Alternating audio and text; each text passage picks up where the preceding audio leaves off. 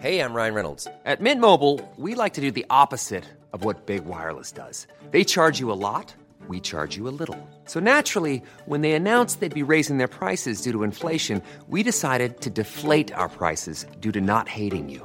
That's right. We're cutting the price of Mint Unlimited from $30 a month to just $15 a month. Give it a try at mintmobile.com/switch. $45 up front for 3 months plus taxes and fees. Promo rate for new customers for limited time. Unlimited more than 40 gigabytes per month. Slows full terms at mintmobile.com.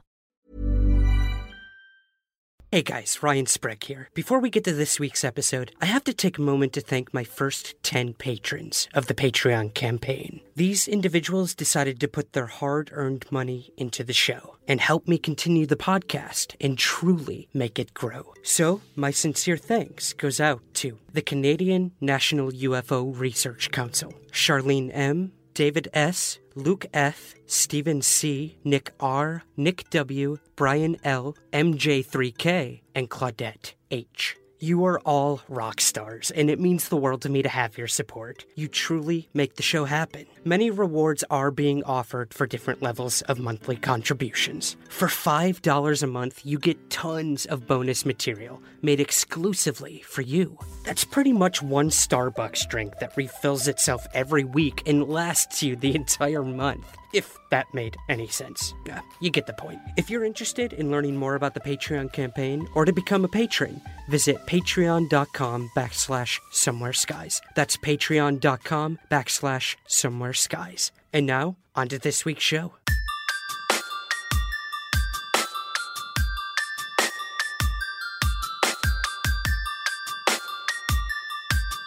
This is Somewhere in the Skies with Ryan Sprague.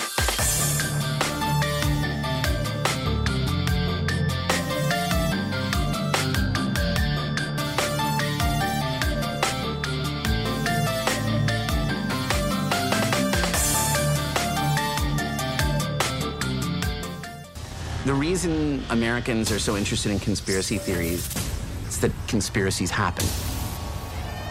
I started hearing all these stories about the Montauk Project. They were conducting mind control experiments here. Somebody is hiding something there. We did electrical resistivity imaging. After all these years, we found evidence.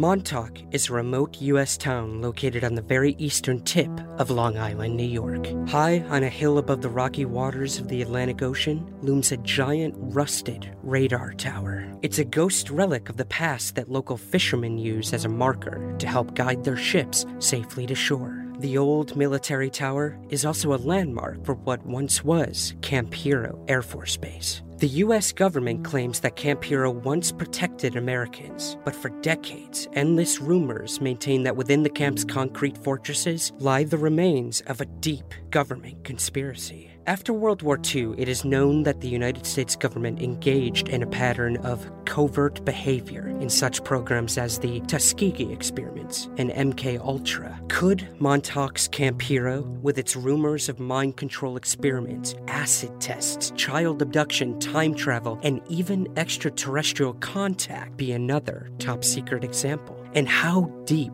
did those experiments truly go? This is what we'll be discussing with today's guest, Chris Garetano. Chris is the owner and president of White Phosphorus Pictures. In 2006, he set out to make the Montauk Chronicles, focusing on the alleged secret experiments that are said to have been conducted between 1971 and 1983. The final version of Montauk Chronicles was completed in the winter of 2014, and it premiered at the Philip K. Dick Festival in New York City in 2015, where it won Best Documentary. From there, Chris became an executive producer, director of recreations, and co-host of the new History Channel show, The Dark Files. Picking up where Montauk Chronicles left off, The Dark Files is the most thorough investigation of the Montauk Project to date. It chronicles former CIA operative Barry Eisler, award-winning journalist Steve Volk, and Chris's exploration into the mythologies, conspiracies, and accusations that surround Camp Hero. So, without further ado, here's my conversation with Chris Garetano. Chris, thank you so much for joining me today on Somewhere in the Skies. Oh, thank you for having me. Much appreciated. Of Sure. So your project, The Dark Files, recently aired on the History Channel. So I wanted to catch up with you today and see how it's going, man, how the reception has been, what the project was all about, how you got started on this entire Montauk Project mystery. It's fascinating, it's disturbing, it's extremely mysterious and everything in between. So can you sort of, I guess, to start us off, can you give us a little background on how your interest in the Montauk Project all started when you were a kid? Sure. Well, I grew up, I was born in Huntington Village, Long Island, which is on the north shore of Long Island. I grew up in Northport.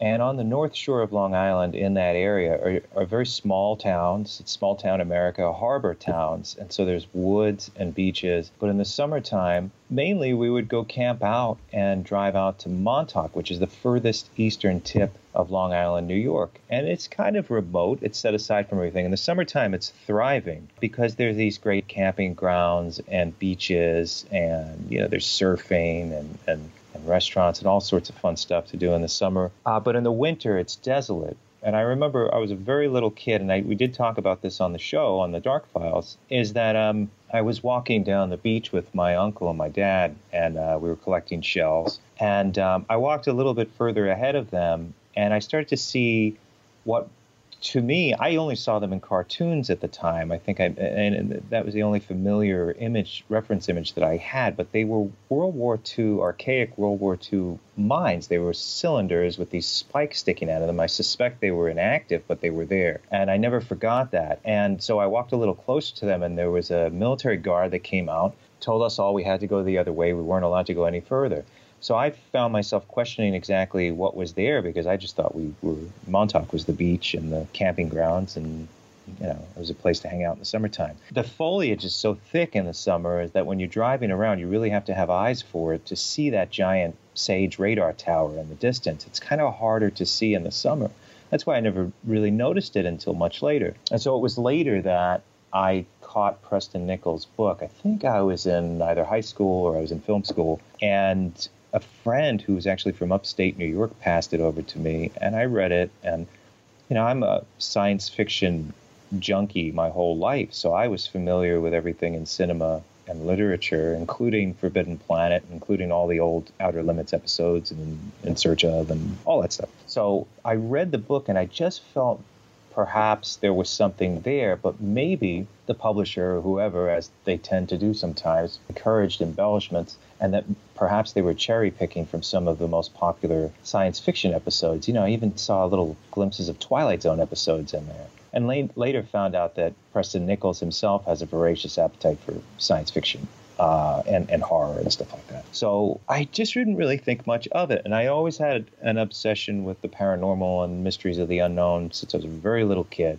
So it was a little bit later that I finished my first documentary. That was done, found a distributor. And my next one was supposed to be something called Monster Chronicles, which it was this kind of cryptozoological anthology, which I'm now making in separate movies, starting with Bigfoot. My friend, who at the time, his name is John David Brody, had this extreme obsession in the conspiratorial type stories, which at the time they weren't in vogue. This was in 04 or 05, and they were in vogue in smaller circles, but not to the magnitude that they are now. So he said to me, well, look, you're from Long Island. Why don't you do something on the Montauk Project? And I wasn't interested in adapting Nichols' book, but what I was interested in was I realized at that moment that these elderly men, Preston Nichols and Alfred Bielek, were telling this story for years by that point. It hasn't really changed much, and these guys didn't get rich off of it. So I wanted to, as a character study, I wanted to visit them in their homes, not make them feel inhibited. I didn't want to bring a big crew, mainly just myself or another person to lend a helping hand, and just start by talking to them. That's all I wanted to do, is just turn the camera on and start talking and have a natural conversation about this extraordinary thing that they may or may not have experienced. Then we'll start there. And that's where it started in 06.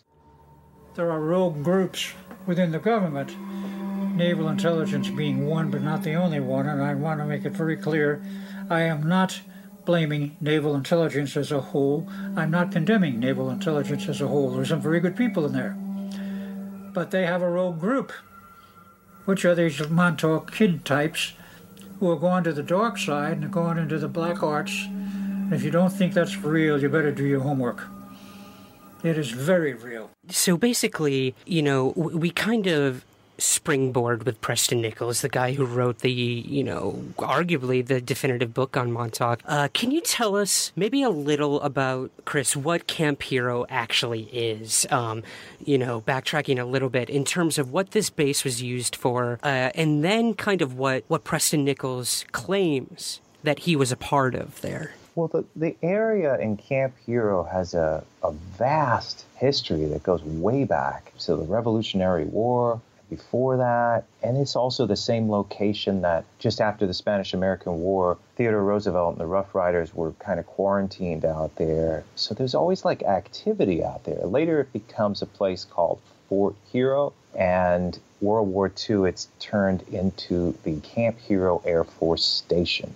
And so as we know in history, this is the place where before satellite technology was established, the SAGE radar tower, semi-automatic ground environment radar tower, that big iconic radar tower, was built and designed and used for a variety of purposes, detecting enemy ships.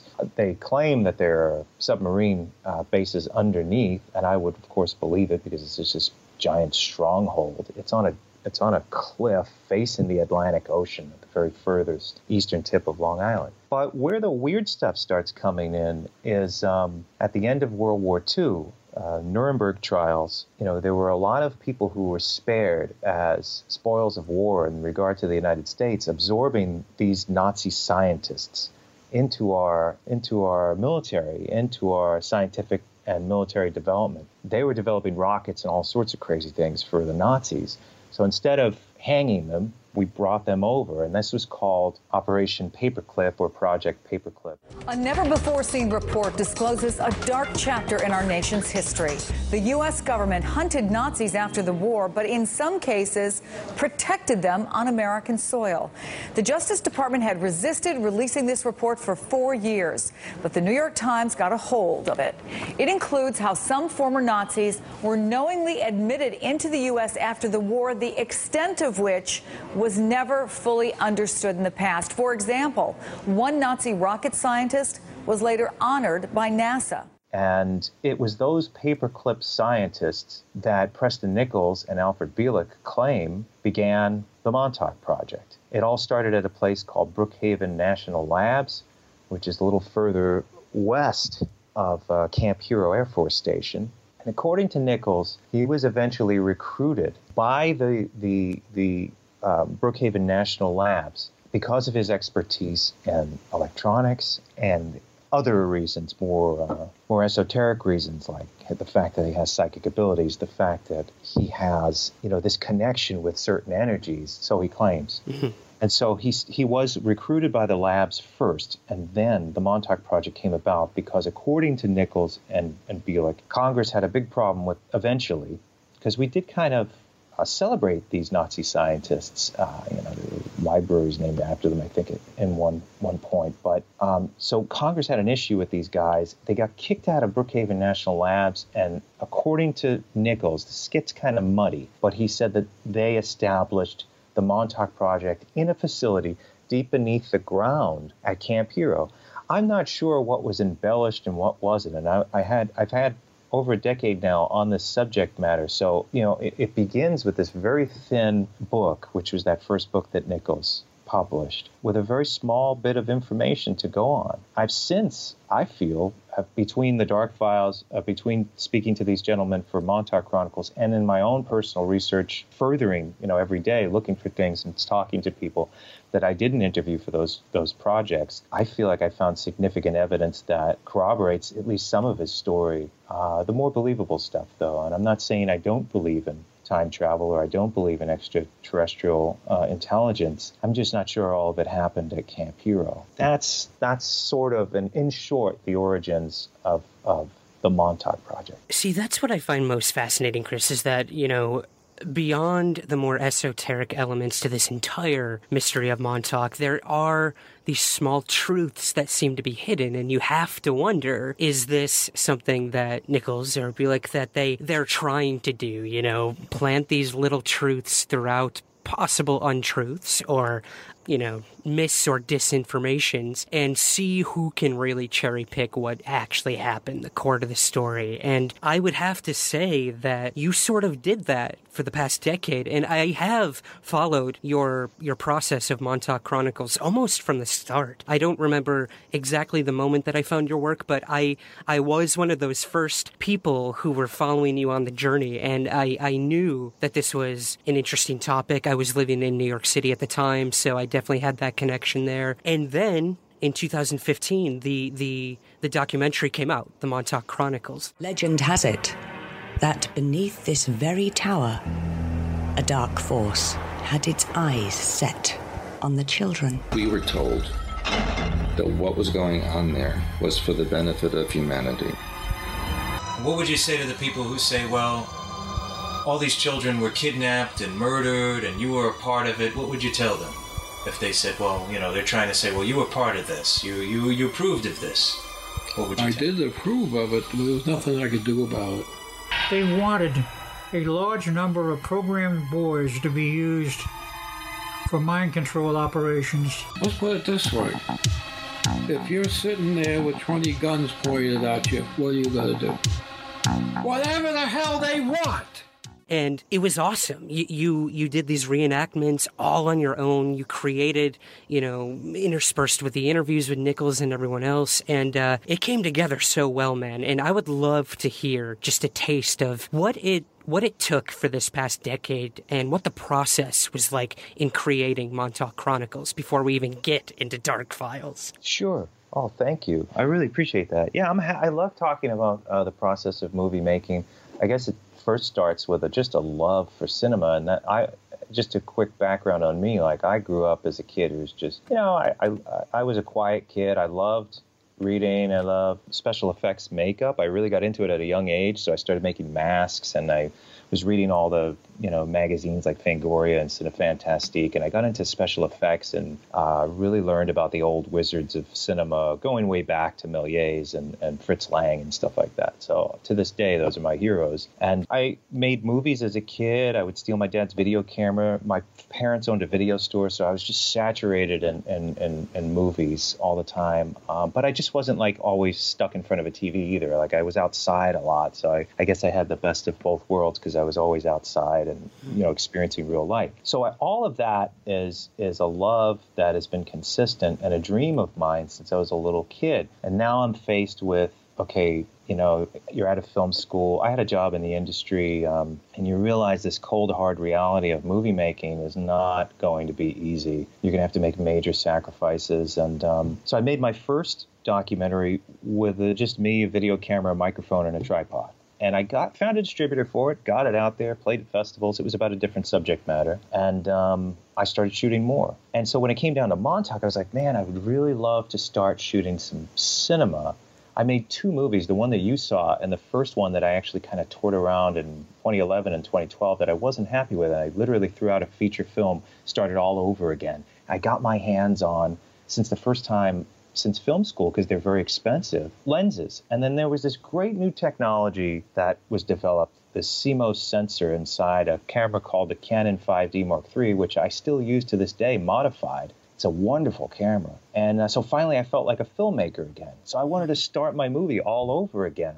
There are devices now that we can use and things like, you know, instead of laying down 50 feet of dolly track, you have sliders, or now you have something called a Ronin, which is like a modern day Steadicam unit. So if you know what you're doing, you have all the devices, you have the devices for post-production. So I realized it could be done with a lot of focus and application and love. And all of those recreations that you saw in Montauk Chronicles, they were shot in 2 very small rooms in a suburban basement. And and it was just done with, you know, you use a 17 millimeter lens, you can augment and change the perspective of a room, make it look bigger or longer. And I knew that from, you know, experimenting with lenses for so long. So it's like, I just really paid attention. I just did my best to try and make it look the best. And every frame, I was just very meticulous paying attention.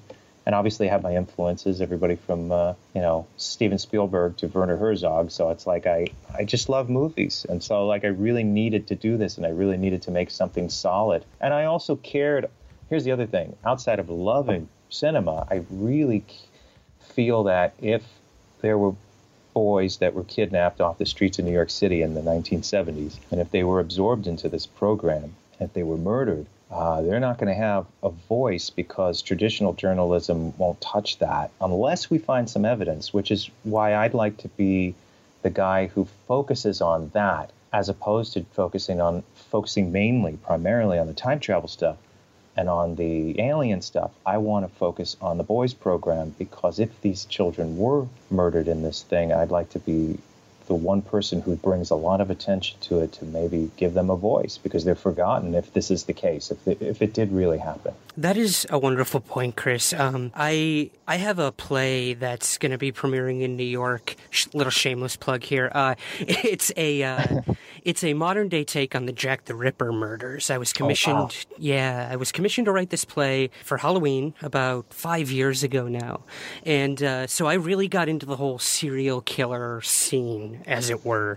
A very dark, disturbing kind of subculture here in America. And, you do start to become very fascinated with the killer, with what made them do this, what was the motive, what is their background. But what many people forget are the handfuls of victims that occurred because of these people. They are never the focus. They're forgotten. And, I think what you're doing in giving a voice to the Montauk Boys, which I would love to elaborate on in just a moment here, is giving them a voice and remembering that if any of this happened, if the Montauk Boys were a real thing happening during the Montauk Project, that's horrible. It's absolutely horrible that this would be going on in New York and in America in general. So if you could, would you mind sort of giving us a Cliff Notes version of what the Montauk Boys actually are? Okay, sure. And I think your play sounds amazing, by the way. So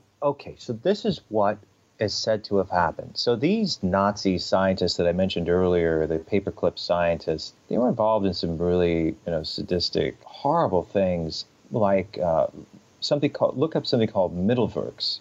It was where V-2 rockets were developed during Nazi Germany. But there were a lot of victims of the concentration camps that were brought down there and basically used as something much worse than even modern slavery and not modern slavery, but antebellum slavery in the U.S. or even horrible prison situations in third world countries. Like, this was just evil. Mm-hmm. They would bring these people down there, and these are some of the scientists that we absorbed to, we celebrated and made them rich. That these guys would oversee horrible bouts of torture and death and murder of people who were prisoners at the concentration camps that had to dig with their hands until they were basically dead, beaten, abused. So these guys were used to this kind of thing, if this is true. And so between 1971 and 1983, the proprietors of the Montauk Project, the alleged Montauk Project, needed human subjects. And so what would be better than to find prisoners or people in an orphanage or people in a mental institution? And these are the places that we found out in alike programs like the Holmesburg prison experiments. This is tantamount. So it's very believable that it was happening in another place like Camp Hero, and that they were also looking for human subjects. Human subjects would be easy pickings if you looked on the streets of New York City between 1971 and 1983. There were an astronomical amount of runaways, males, prostitutes living on the streets, kids that ran away from home, drug addicts, kids that wouldn't be missed. And so this is what they say they were looking for. These were the disposables, the kids that they were absorbing into this program. So between 1971 and 1983, there would be these dark characters that would go out and recruit these runaway children. They would be kidnapped. They would be brought down into this dank, non-cosmetically appealing facility. And that's how I wanted to make it in the movie. It was like, this isn't like this sterile, beautiful hospital. They don't care. It was described by the alleged victims that it was just, stone walls. In some cases were leaking water. It was really nasty and dirty. So that's the way I wanted to make it. And so they were brought down to this horrible place. And if you want me to continue, I will. Oh, yes, please. Okay. Unfortunately, yes, I would like you to continue. Sure. And again, I could have easily have made it as bad as I imagine it would have been, but I don't think I would have had many audience members. And I could think of two movies that maybe would have gone a little further than I did in Montauk Chronicles. I tried to make more to suggest it, visually, as opposed to actually showing what happened. But these kids were kidnapped, and the technique, which was used in other places that we could prove where mind control projects occurred, the technique would be that they would bring the child down there, the teenager down there, beat him to the point of where his personality was absolutely fractured. Anything that he was, any security that he had within his psychological mainframe was completely shattered by the beatings, by rapes, by drugs being injected into his body, massive amounts of experimental hallucinogens. And I was told that everything from, the people who were doing this were wearing masks, to killing animals in front of them, to beating other children in front of them, anything that they could do to create this fear trauma system, to break their personalities, to shatter them completely. The beatings were the most horrible. And the fact that they were doing it without the approval of the kids. It was literally kidnapping. One thing they loved to do was drown you, hold you underwater, to the point where you were about to give up. They wanted to split the mind. They wanted to shatter the mind. And then they would program each individual piece for something else. But what was the intention on the beatings and the drownings? That must have... That was to shatter the mind even further. So they can manipulate it? Yes, they can manipulate it. Once that was achieved, if the kid was still alive, this would be the point now where they would start to rebuild the child's mind and implant this programming. So the programming would be triggered by a symbol or a word or a series of words eventually, where they could train this kid to be a Manchurian-type assassin, to go commit an assassin or a public atrocity or whatever they were looking. There's another aspect to this, too, that Alfred Biela claims, that basically once they were shattered, they'd be rebuilt into these psychic soldiers for psychic warfare within the military. And in short, that's what they were doing. They were kidnapping these kids and using them in all kinds, myriad of experiments down at Camp Hero. And a lot of them were just really dark and brutal. The two movies I was referring to earlier would be a French film by Pascal Laguerre called Martyrs, and the other one would be Sallow by Pasolini. These are, I think, if in cinema anything represents what happened down there perfectly, it would be these two movies. And I don't think, most people don't want to go there for the second movie, so... Yeah, let's only hope that it's as fictitious as possible. But in terms of that, Chris, now, we then move on to another project, like we mentioned earlier, that was recently aired on the History Channel, and that was The Dark Files, which also dives heavily into the Montauk Project. How did the opportunity for Dark Files come about? Where did this begin, and where did Montauk Chronicles end, I guess? Sure, well...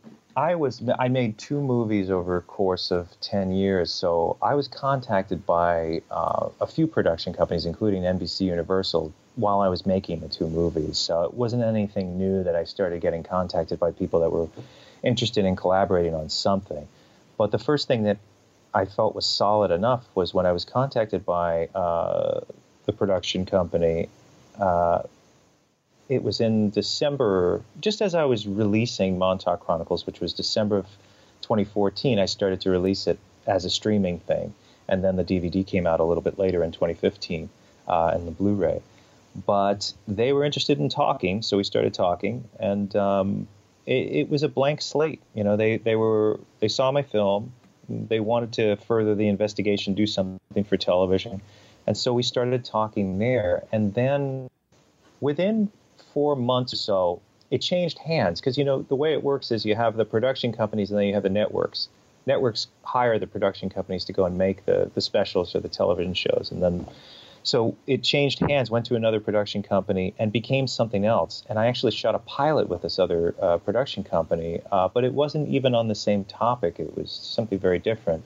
So I was kind of disappointed in that situation only because we didn't stick to the program, but I was retained all along. So eventually, the original production company, Texas Crew Productions, a bunch of great guys who I work with now, called back the following January and said, well, we have the project back. We want to do this. And so we started from scratch again, and it was just, I don't know, hundreds of pages of notes, meetings in Texas, I guess communicating back and forth with history about what they were interested in. And then it was around summer that, because I in the beginning, they wanted me to be an on-screen host. Remember, I'm a filmmaker, so I started off just wanting to be behind the scenes. I wanted to be a producer on the. This is Paige, the co-host of Giggly Squad, and I want to tell you about a company that I've been loving, Olive & June. Olive & June gives you everything that you need for a salon-quality manicure in one box. And if you break it down, it really comes out to $2 a manicure, which is absolutely insane. It's also so easy to get salon-worthy nails at home with Olive & June. The difference between how your nails used to look when you did them yourself and now with the Mani system is a complete game changer. The best thing about Olive & June, too, is it's a quick dry. Dries in about 1 minute, lasts for 5 days, and full coverage in up to 1 to 2 coats. Visit oliveandjune.com/perfectmani20 for 20% off your first system. That's oliveandjune.com/perfectmani20 for 20% off your first system. Life is full of awesome what-ifs, and some not so much, like unexpected medical costs. That's why United Healthcare provides Health Protector Guard fixed indemnity insurance plans to supplement your primary plan and help manage out-of-pocket costs. Learn more at uh1.com. Hiring for your small business? If you're not looking for professionals on LinkedIn, you're looking in the wrong place. That's like looking for your car keys in a fish tank. LinkedIn helps you hire professionals you can't find anywhere else, even those who aren't actively searching for a new job but might be open to the perfect role. In a given month, over 70% of LinkedIn users don't even visit other leading job sites. So start looking in the right place. With LinkedIn, you can hire professionals like a professional. Post your free job on linkedin.com/achieve today. Project. So by July, they said, well, I think they want you to host as well. And I said, I guess I'll do it. I guess we'll give it a shot. But I really had a lot to do with what was going on behind the scenes for the most part. The hosting thing came as a secondary thing. But I enjoyed it, and I enjoyed being part of the investigation. We chose my co-hosts, Barry Eisler and Steve Volk, I would say around August, after testing a lot of different people. And I think you were even on the list. They were just juggling a lot of different people, Maureen Ellsbury was on the list, a whole bunch of different people to try with me. But I think there were so many people on the list, and ultimately they wanted someone very different than myself. So they chose a journalist from the Washington Post who's very skeptical, Steve Volk, wrote this great book, Fringeology, and Barry Eisler, who was ex-CIA and an author, and he was also a lawyer. So interesting guys, and that's who they ended up settling on. I thought the dichotomy between the three of you was fantastic. I mean, you had you who, you'd been researching this mystery for so long. And then you have someone like Steve Volk, love his book, who brings that skeptical side to it and is a journalist. He is going to grill these people who you eventually interview on the Dark Files as best he can. That is his job. And then to have someone like Eisler come on, his experience with the CIA and intelligence agencies, I can only imagine that he would bring an observant eye in terms of if these people are telling the truth, in terms of, even in the special, you show like their eyes twitching or the way they move in terms of like if they're lying or stressed. It was awesome. It was awesome to see the dichotomy between the three of you. I thought you guys made a great team, and that ultimately made Dark Files different than most shows where it's from one focus. We're going to prove that this is alien. We are going to prove this is time travelers or the Montauk Boys. So I thought that was really interesting. You guys did a lot in the short amount of time, the limited amount of time that you have for a special like this. So again, kudos on that. Thank you so much. Thank you. Of course. And I would have loved to have been involved, but I think you could have picked a better team, to be honest. Well, I mean, if we do, we're going to do more episodes. So what's cool about that is now it opens the door for bringing in more people that are, I think, have a lot to say, like yourself. And I think Maureen is great. And I think all these people should, I know she's been on stuff before and so have you, but I just feel like in this realm, I think it would be more naturalistic and more true to who you are, because I know that Brad Bernstein, who's the showrunner, and everybody else, that's what they want. That's what they want. They want something as real as possible. Obviously, we have to design a few things in terms of just getting the schedule down correctly. But, right. Yeah. But otherwise, it's very natural the way we put it together. Well, yeah, I think it's great. And you got my card, my man. And I'm sure a few of the listeners would love to be involved as well. But, back to Dark Files. Okay, so you have the three of you going out to investigate Camp Hero, see what was going on there. And you came across an extremely compelling video by Brian Minnick. Could you possibly, I know it's hard, this is an audio interview, but possibly describe what or even just tease what we were seeing in this video? Of course. Brian is great. He was a wonderful surprise, because we were working with Oliver over at Dan's Papers, which is a paper on the east end of Long Island. And I believe he referred Brian to us. And we were working with another guy named Paul Fagan, who had a lot of great research in regard to Camp Hero, but it was more like a geographical research. Brian, on the other hand, was visiting the place for many years and documenting since he was a kid, since he was a teenager. They were kind of urban explorers, and him and his buddies would, explore the base and look through. And I knew they knew of the legends behind the base at the time, so that made it exciting for them. And I guess we kind of live vicariously when we watch his videos through these kids, because that's what it is. It's just him as a kid and his friends kind of exploring the base and finding evidence that has since been covered and constructed over.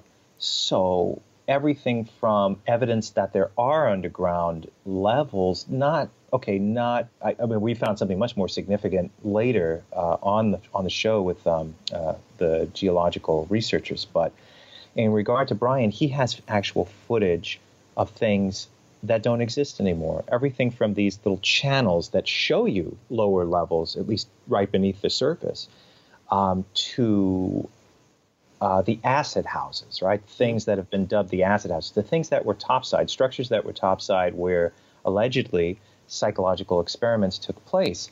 You cannot deny that in one of these structures that is now no longer there. Okay, they knocked it down and made a picnic area out of it. But Brian had photos and footage that just blew me away, because you'll never see these structures again.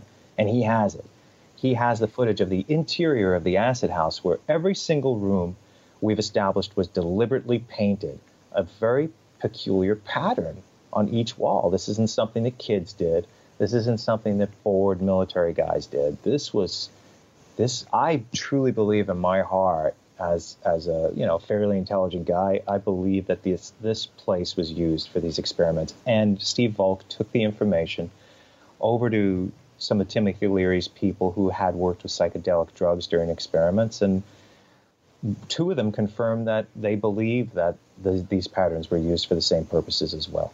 Absolutely. I mean, we have evidence and proof that the military were doing these experiments at one time. We have video proof that this has happened. So, like you said, just the stark evidence of the acid houses alone says that something different, something strange was going on there. Mind-altering drugs, things to do with the mind. I can only imagine.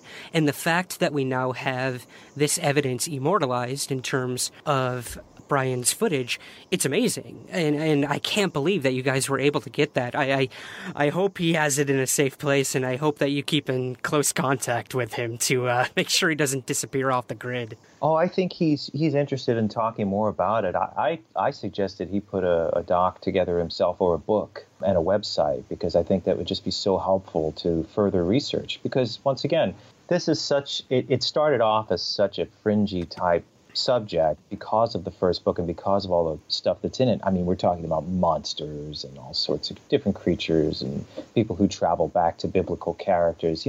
It starts off as a difficult thing to swallow all in one place for most people. So now that we've actually found a little evidence that there may have been experiments there, because on public record, they say that, number one, there's nothing underneath the ground, but there is. And number two, or number one as well, that nothing happened there outside of normal operations that we know about historically. So that's not the case. I don't believe that for a second. And I can't confirm all the other more extraordinary stuff, but what I think we're close to confirming is that there were experiments there for sure. I couldn't agree more. Now, in terms of the more extraordinary claims, Chris, I'm going to sort of put you on the spot here. We have many people you interviewed who claim to have been Montauk boys. Some of them very convincing, some of them having stories that are so out there that it made my brain hurt. Now, one of these people is extremely contentious. It is the elephant in the room, and that is Stuart Swerdlow. And when you see The Dark Files, I suggest everyone go watch it. There's a pretty heated exchange that happens during the special. We won't give that away, but what do you think of this guy, man? I mean, out of all the people, it seems to be the most contentious story out there, and even questioning if this guy was involved. So, again, putting you on the spot, who is this guy and what do you make of him?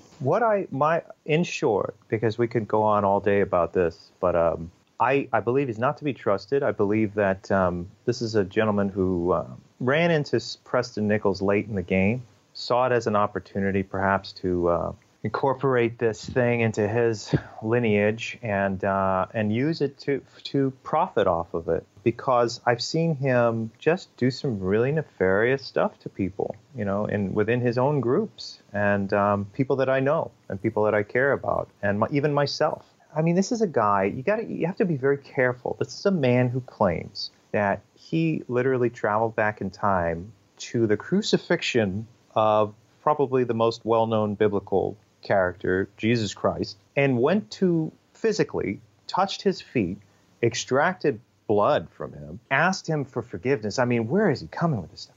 And then traveled back and used the blood to clone him. This is one of the stories he tells.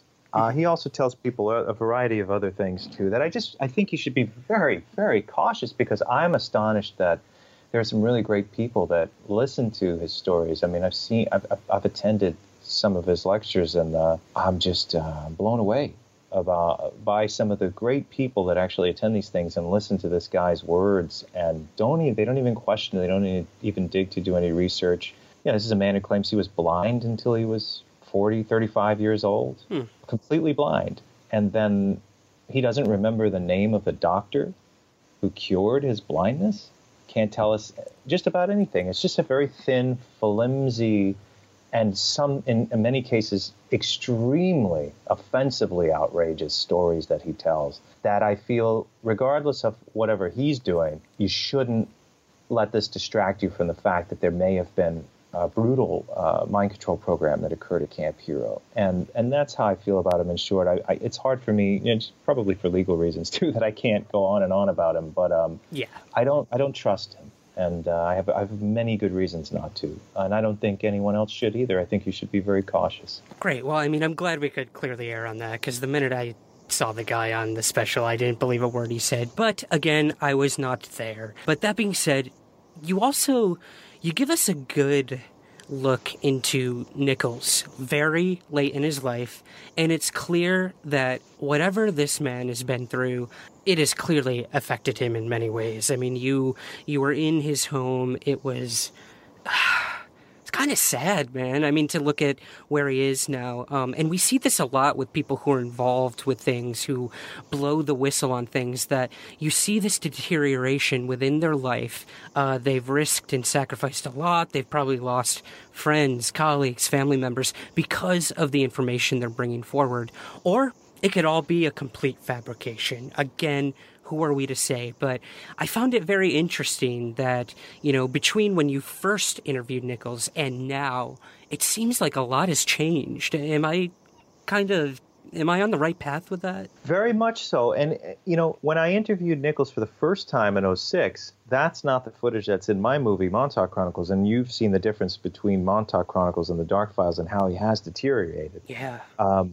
Well, that's just, I think that's just age finally catching up with Preston, and he's not doing so well. The weird thing is, the first time I interviewed him in 2006, and I can released those eventually. It was weird. He was hallucinating almost. So he was much more lucid in 2013 when I went back to shoot the interviews again. And there was this weird moment where he knew I shut the camera down. And he knew I removed the lens and I put the cap on the front element of the lens. He had a completely different demeanor and composure, and he just looked at me and said, Christopher, there's just some things I'm not going to be able to tell you on camera. And I looked at him for a second like, wow, wait, is this the guy I was just talking to? Mm. I think he's a much deeper and more complex person than anybody might allow, or most people might allow Preston. I do believe Preston was involved some way at Camp Hero. I'm not sure what, but he is a much more believable person, I feel, than Stuart Swerdlow, much more. Swerdlow seems to just throw any outrageous, elaborate claim out you, and it always has a price tag, and it has an obscene price tag. He'll charge you $5,000 to have an afternoon with him or something, like it's ridiculous. We're very familiar with that in the UFO field as well. I won't name names, but I think the listeners know exactly who I'm talking about. And again, these are people who will take advantage of people's beliefs and just wring them for every penny they can. Unfortunately, you and I run into that all the time with these topics, but we're just trying to get the most credible information out there and do your research. You're a shining example of that. One of the most powerful moments in the Dark Files came when you visited the prison, and I would love to hear about that and the two individuals you guys spoke to who were actually inmates. This was very disturbing and very sad stuff. Yeah, see, here's where truth is as strange as fiction. So we visited Holmesburg Prison, and we met a guy named Alan Hornblum, who is the author of many books, but one of which is Acres of Skin, that focuses on cosmetic and chemical experiments at Holmesburg, but also mind control experiments. And all of the techniques, what happened was the people who were running the experiments set shop up at Holmesburg Prison, and under false pretenses would encourage prisoners for $10 or something to have certain solutions put on their skin, which would burn their skin off. And this is supposed to be a bubble bath solution, but it's burning the guy's skin off. Yeah. So I don't really believe half the time it was even what they were saying it was. They were saying it was Johnson & Johnson bubble bath or whatever. But regardless of any of that, they were experimenting with a total mind control program that Hornblum also exposed. And again, they were looking for human subjects. They can't fully achieve a conclusion with lab rats. They need people. And the best, easiest, cheapest way to get human subjects to them, if you get into their cold scientific perspective for a minute, they're just thinking logically, saying, why don't we go to prisons? Why don't we go to orphanages? Why don't we go to places where nobody cares about anybody? And that's what they were doing. And this is consistent. This is just common practice on their part during that time. And so that's why I find Montauk, at least these aspects, these human experiment aspects, to be very believable. And so at Holmesburg, there were several gentlemen that we talked to when we visited for the Dark Files.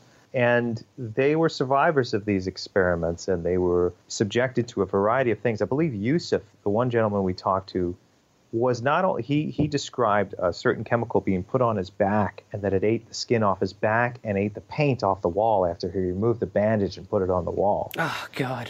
Yeah, so this wasn't bubble bath. Yeah.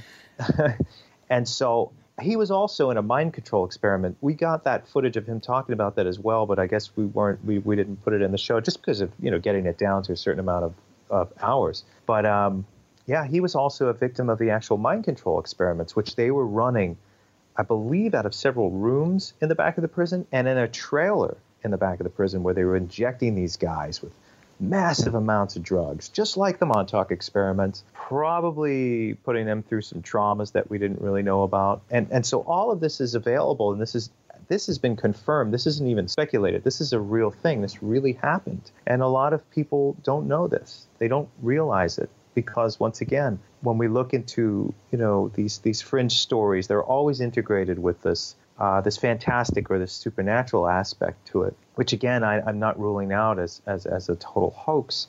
I'm just saying that the Montauk story, and I've described this before, it's really strange. It's like you have ufology and you have stories of hauntings and you have cryptids and cryptozoology, but then you have the Montauk Project. The Montauk Project is really strange.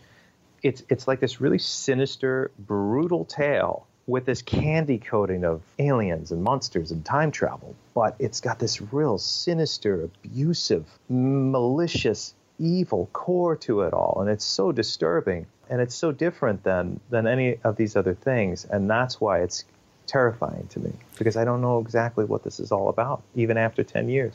That is a good way to look at it, man. I mean, yeah, I think a lot of people tend to veer away from the more dark and disturbing aspects. They'd rather be safe with Pleiadians coming here as space brothers or a spirit coming back to give you the winning lottery numbers. I don't know. But yeah, I think, you know, people like you and people who are looking into the Montauk Project, it takes a lot of courage. And I can only imagine it eats away at you at times thinking that our country could do these horrible things to people. But places like this prison, it is clear that they have been done and that it only strengthens the possibility, I think, that it could be done at Montauk. And, you know, at the end of Dark Files, we will not give this away, but you, like you mentioned earlier, you guys did some pretty interesting geological, I guess, what would you even call it, satellite digs, as it were, of the area. And you found some very compelling things. Again, we'll leave the viewer to make their own decisions on that. But I think what's going on there and the evidence you guys have found has only strengthened the possibility that there is a core reality that these experiments were going on there. Yeah, and we did work with geophysicists. They were real. They weren't, you know, I've been around other situations where, like, I would go up to I can't say, but I was on a project that I was hired, and I'm glad it didn't work out, but there was a moment where I went up to one of the gentlemen and I said, "Oh, so you're the electronics guy. What is your expertise?" He's like, I don't have one. I'm like, "What do you mean you don't have one?" He's like, "I don't know. I'm an actor." I'm like, actor? So in this case, we really did work with geophysicists. They are experts. They can be checked out. And these guys found several things of interest, one of which they used something called electric resistivity imagery, and again, we had a lot of resistance from the town. We wanted to get closer to the actual structure itself, and for some reason, I mean, even things you didn't see in the show, like the U.S. Army Corps of Engineers blocking us from coming in, it was crazy. Didn't even make it to the show, but we have the footage. And so these geophysicists would put these basically electrodes into the ground, and then they would be tied together. And the reading would look perhaps sometimes 60 feet deep, a vertical slice of imagery. Now, this was just a vertical slice, but what they found underneath the ground, you'll see in the show, you can go check it out on historychannel.com, or I guess look for a rebroadcast. But something very significant. Remember, the public record says there's absolutely nothing under the ground at Camp Hero. And that is not true, and the geophysical equipment proves that there is something man-made and something enormous under the ground. I mean, we only had a vertical slice of imagery. So imagine, if you will, somebody else went down there, or somebody brought GeoView down there and did 30 vertical points of imagery. We would find something. Right. Evidence does not lie, people. Well, Chris, moving away from Dark Files, you have another project coming up that is completely different, and that is in the realm of cryptozoology. And you said that this was one of the first projects you ever worked on. And this is about our hairy hominid friend, Bigfoot. I gotta hear about this, man. What can we expect next from you in terms of Bigfoot? It was kind of creepy that was making all this noise, like trying to intimidate us. And then we go up to look for it, and it goes and hides. So once the sun went down, it seemed like the best thing to do was to leave. Who knows what type of impact it would have on the species to kill one. It would take me not having a choice. If this thing was coming after me, I'm going to put a bullet in it. Okay, so we have this incredible source material. The best material that was put out in the world about this particular subject, Bigfoot, North American Sasquatch, has been in books, and I've been reading them since I was a kid. So there's some wonderful stuff in literature and in books, but not so much in TV and movies. But it is a saturated subject for television and movies. I just feel like it's never been translated correctly.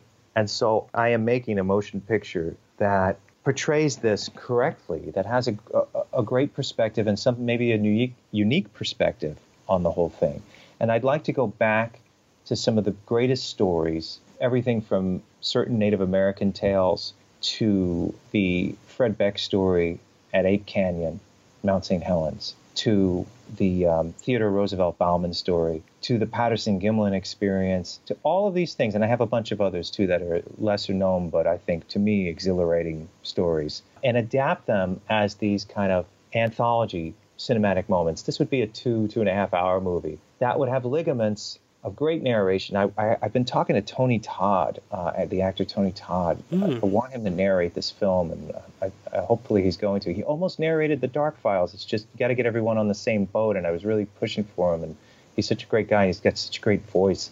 So I'd like him to narrate Bigfoot, and so this great narration leading you through. We begin with, the creation of the earth, something magnificent like that, and then moving forward into species being created. And this is in a short period of time, but then throughout history. Now, this country has gone through many changes over the years. It was forged in war and violence and genocide. So imagine, if you will, this species did exist, that there's something between animal and man. And they're not enormous in number. They don't have this breeding population like deer or bear might have. They're a little more conscious of the fact that they need to keep that population down. And so they see us through the forest, and they look out at the Civil War, and they look out at the Industrial Revolution, and they see these things, and they want nothing to do with us. So they retreat and become extremely elusive. And that's kind of the perspective of the story. It's like this historical timeline of the best Bigfoot stories told through this partially documentary type format that's linking it together, if that makes any sense. Absolutely. That's really interesting. You never get like a historical lens of Bigfoot throughout the ages. And yeah, I think that's an interesting angle to take in terms of why these creatures wouldn't want to interact with us, or why even some alien species would want to come down here after we explode an atomic bomb. I could see it on a grand scale back here on Earth too. No wonder we never found a Bigfoot body. There's only probably a couple of them out there. Again, who am I? I'm no cryptozoologist, but that sounds really interesting. So are we in production for this yet, or is this still in development? Well, I started off as a very independent picture, so I went out to Utah, and I went out to Colorado, and I went out to northern Michigan, and even places in Florida where people said they saw similar creatures. And I have a lot of footage. But since The Dark Files has been established and aired, I have other people that are willing to perhaps participate, and I don't have to make. Bigfoot is such a large movie. The script is such a big, imaginative vision of the whole thing that I'm going to need a little bit of help with this. So I was patiently waiting for The Dark Files to be released to have other opportunities to, do this justice, do my script justice, and not, because really with Montauk, I did everything myself. I had a couple of helping hands here and there, but really that's all. And it was difficult, very difficult. It's going to be difficult anyway, but I would much rather have a few hands. And I think now I'm coming into that opportunity. So I kind of patiently put Bigfoot on pause while we made The Dark Files. And now that that's released and we're moving into the series, I'm hoping to have better opportunities with Bigfoot, and it looks like I will, to create that next year. Awesome. Yeah, take a moment to breathe, man, and then we want you back to work. Thank you. Well, where can we find Montauk Chronicles and Dark Files, Chris? Well, you can go to montaukchronicles.com, and Montauk Chronicles is available in all formats. You have DVD and Blu-ray, which have some great extras on it, making of documentaries, full base exploration, extended interviews. Or if you just want to rent it or purchase the digital copy, there's a link on my website as well to do that. And for the Dark Files, you go to historychannel.com or history.com and search the Dark Files. And I guess you just type in your cable provider, and you'll be able to watch it now if you want to. Yep. Or look for a rebroadcast, but I think it would be much easier to find it online. Yeah, it's very easy. Did it myself. Watched it 3 times in a row. Oh, fantastic. Didn't sleep that night, but that's another story.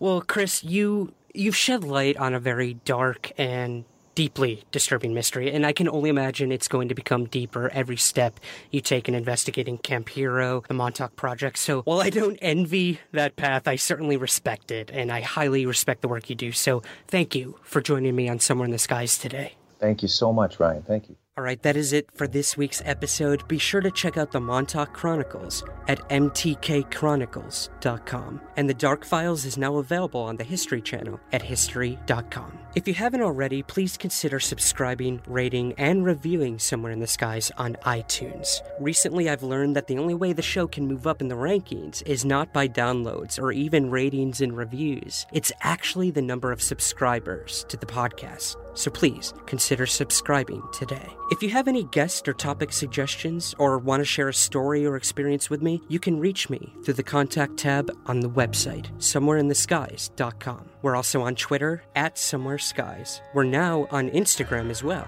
at SomewhereSkiesPod. And last but not least, to become a patron on Patreon, visit patreon.com/SomewhereSkies. So I thought it would be cool to end the show with a song from the original Montauk Chronicles soundtrack. So I leave you with a song titled Beginning the Adventure, composed by Crystal Cordero. I will see you here next Monday, and remember, keep your feet on the ground, but never stop searching somewhere in the skies.